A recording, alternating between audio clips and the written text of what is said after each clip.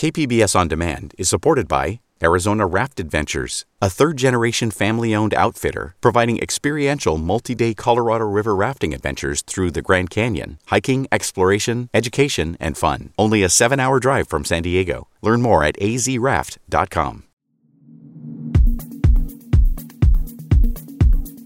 San Diego County health officials reported more than 2,000 new coronavirus infections on Thursday for the second day in a row.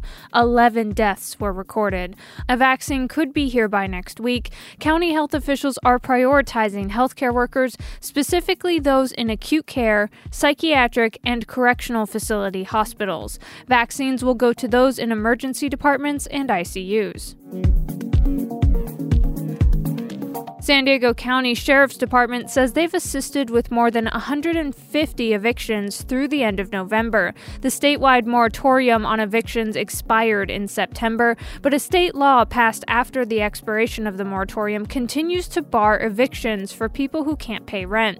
Tenant advocates say that landlords have been trying to circumvent that law by filing cases based on other causes than non-payment of rent. Many tenants are pushing back against less formal evictions when landlords may try to work something out with the tenants to avoid calling in the sheriff's department. Available affordable units are hard to find right now. Greg Knoll is with the Legal Aid Society of San Diego. The real problem is that unless you know somebody on the private market, being homeless and applying for some random apartment is not going to get it done. There's just not a lot of stock available. Last week, the county reopened applications for rental assistance, meant to reach an additional 10,000 households economically impacted by COVID-19. A sailor may have been lost off the coast of Southern California. Navy officials say a lookout on the USS Theodore Roosevelt spotted what looked like somebody in the water at about 7:30 on Thursday morning. Rescue efforts began soon after. So far, there's been no update on the search.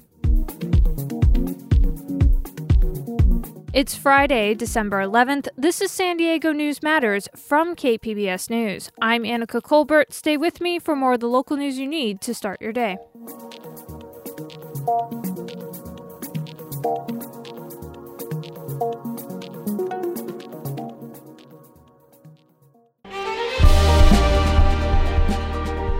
Hi, I'm Bill Hohen. And I'm Ted Hohen.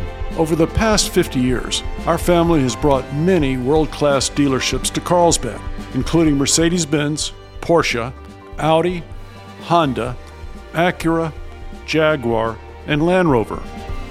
That's right. This year we're celebrating 50 years in Carlsbad. So on behalf of the entire Hohen family, we want to thank San Diego. Throughout the years, we've taken tremendous pride in meeting and even exceeding our customers' automotive needs. We value the relationships with our clients and look forward to serving you for years to come. We invite you to visit one of the Hohen Carlsbad dealerships or hohenmotors.com.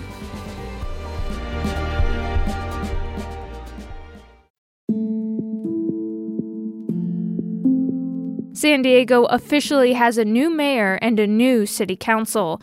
KPBS Metro reporter Andrew Bowen says Mayor Todd Gloria is promising a productive first 100 days. I, Todd Gloria, do solemnly swear. The swearing-in of Gloria, City Attorney Mara Elliott, and 5 new city council members took place entirely online via Zoom.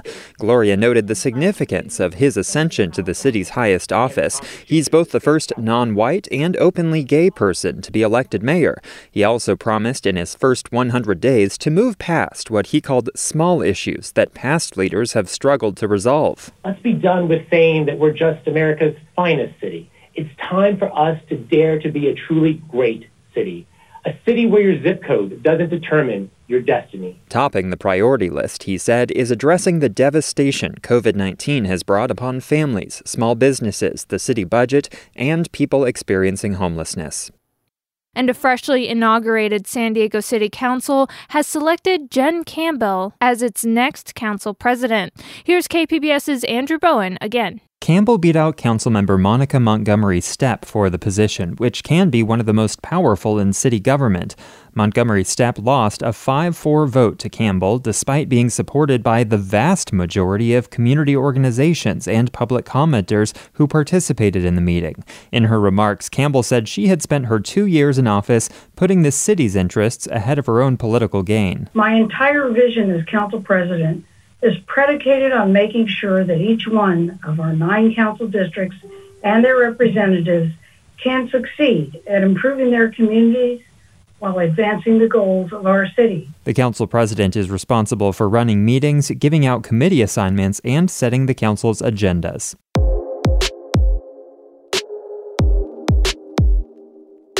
Unless the San Diego Unified School District receives more state and federal dollars, it will face a massive budget deficit heading into the next school year. KPBS education reporter Joe Hong has more. Without another injection of cash from the federal government and additional support from the state, San Diego Unified projects a $155 million budget deficit for the 2021-2022 school year. Richard Barrera is the vice president of San Diego Unified's Board of Trustees. If we had new federal stimulus, if we had a cost of living adjustment for this year and next, that would wipe away, that entire $155 million shortfall. But we'll obviously know more, over the next probably 6 weeks. But district officials have reason to be optimistic. With Joe Biden entering the White House and higher than expected tax revenues in California, Barrera said the current deficit projection is a very conservative estimate. One big challenge during this pandemic is how people of faith can actually practice their faith without being able to gather in the ways that they did before. As Hanukkah gets underway, KPBS reporter John Carroll says one rabbi is thinking of how to lead his people through these uncharted waters. As soon as the pandemic hit in March, Rabbi Yerucham Eilfert knew the way he'd done things for years would have to be different at the synagogue he leads, Chabad at La Costa in Carlsbad. People are going to need our support, and we're going to have to change how we offer that. Like many faith communities, Chabad at La Costa has taken much of what they do online. But Rabbi E, as people call him, still wanted to keep some human interaction in the mix. So this year, he and some volunteers are distributing Hanukkah boxes, complete with a menorah, dreidels, everything needed to celebrate Hanukkah safely at home. Rabbi E admits the struggles of the COVID era have gotten him down from time to time. But when that happens, he says he thinks of the big picture. I have a decision to make. Am I going to curse the darkness, or am I going to try and kindle a light? As Hanukkah begins, the focus for Rabbi E's congregation, for Jews around the world, is light. In a metaphoric sense, the whole world looks to the light at the end of this dark tunnel, vaccines that will eventually lead to the end of the pandemic. Coming up on the podcast, San Diego Opera's David Bennett talks about presenting their 2018 opera, All Is Calm, as public health guidelines for events keep changing. Well, calm is a good word, isn't it? So we're trying to remain calm in a shifting sea, right, of circumstances. But the show must go on. We'll have that story next, just after this break.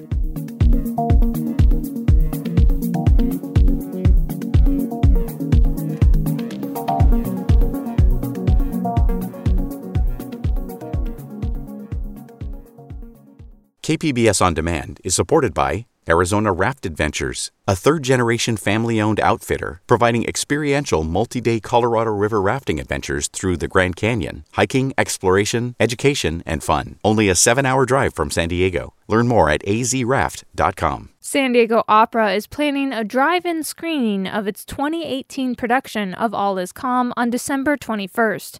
But it's hard to plan a production as public health guidelines keep changing with the latest surge in COVID-19 cases. KPBS arts reporter Beth Accomando speaks with David Bennett, director of San Diego Opera, about remaining flexible during a lockdown.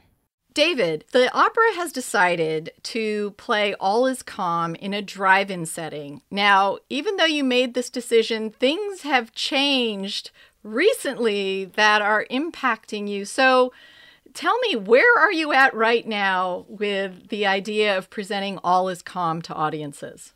Well, calm is a good word, isn't it? So we're trying to remain calm in a shifting sea, right, of circumstances. So clearly what we're trying to do is make sure that we can do this in a safe way, right? And guaranteeing the safety of everyone, not just the audience, but also our employees is paramount to us because we had a huge success with La Boheme in terms of safety. We know that drive-in theater movies are an approved activity, even with the new announcement by the governor. So we know that aspect of it is going to be approved and can be safe. We are still getting approval of whether we can have the 30-minute concert of live singing that we are trying to hold. Now, explain what people will be getting in terms of All Is Calm. This is not a live performance, but this is a performance that you staged. That's correct. So we did All Is Calm in 2018, and it had a live telecast on KPBS, which of course KPBS filmed it beautifully. It's a very, very beautiful video capture of that performance. We had intended to do a live performance this year. Safety's not allowing us to do that, so we decided to try to take advantage of that beautiful capture that we have, and we're going to be showing it at a venue that has been built at Del Mar at the racetrack called Concerts for Cars. And it's a round stage with 4 screens and cars parked all the way around it. So you have a lot of proximity to the stage.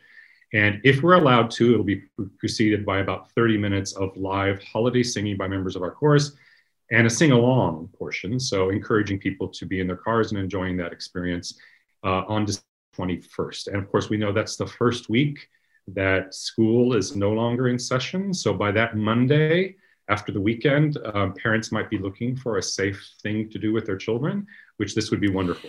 And why do you feel that it's important to have a production of this in some shape or form in this particular time? What we learned from Boheme, the La Boheme that we did in October, is we're missing not just seeing live performance, but everyone is missing a communal experience, right? We spend so much of our time in a conversation like I'm having with you right now, where we're all in our own individual homes, right? And the opportunity for us to find a way to be together as a community safely is a very important thing. And for people who may not be familiar with All Is Calm, this is about the Christmas truce where, we're talking about having this communal experience, and this is this very interesting sense of enemies at war being so close to each other that they could literally hear each other singing and talking. Right, and it was, when it was the warring factions, it wasn't the commanders that made this decision. It was actually soldier to soldier, hearing the singing across no man's land in the opposite trenches and coming out. For a single night, no man's land was every man's land, and we, the lowest of the ranks, achieved what the Pope himself could not. In the middle of the war, we had ourselves a Merry Christmas. So it really is a story about using Christmas as an opportunity for a collective communal experience.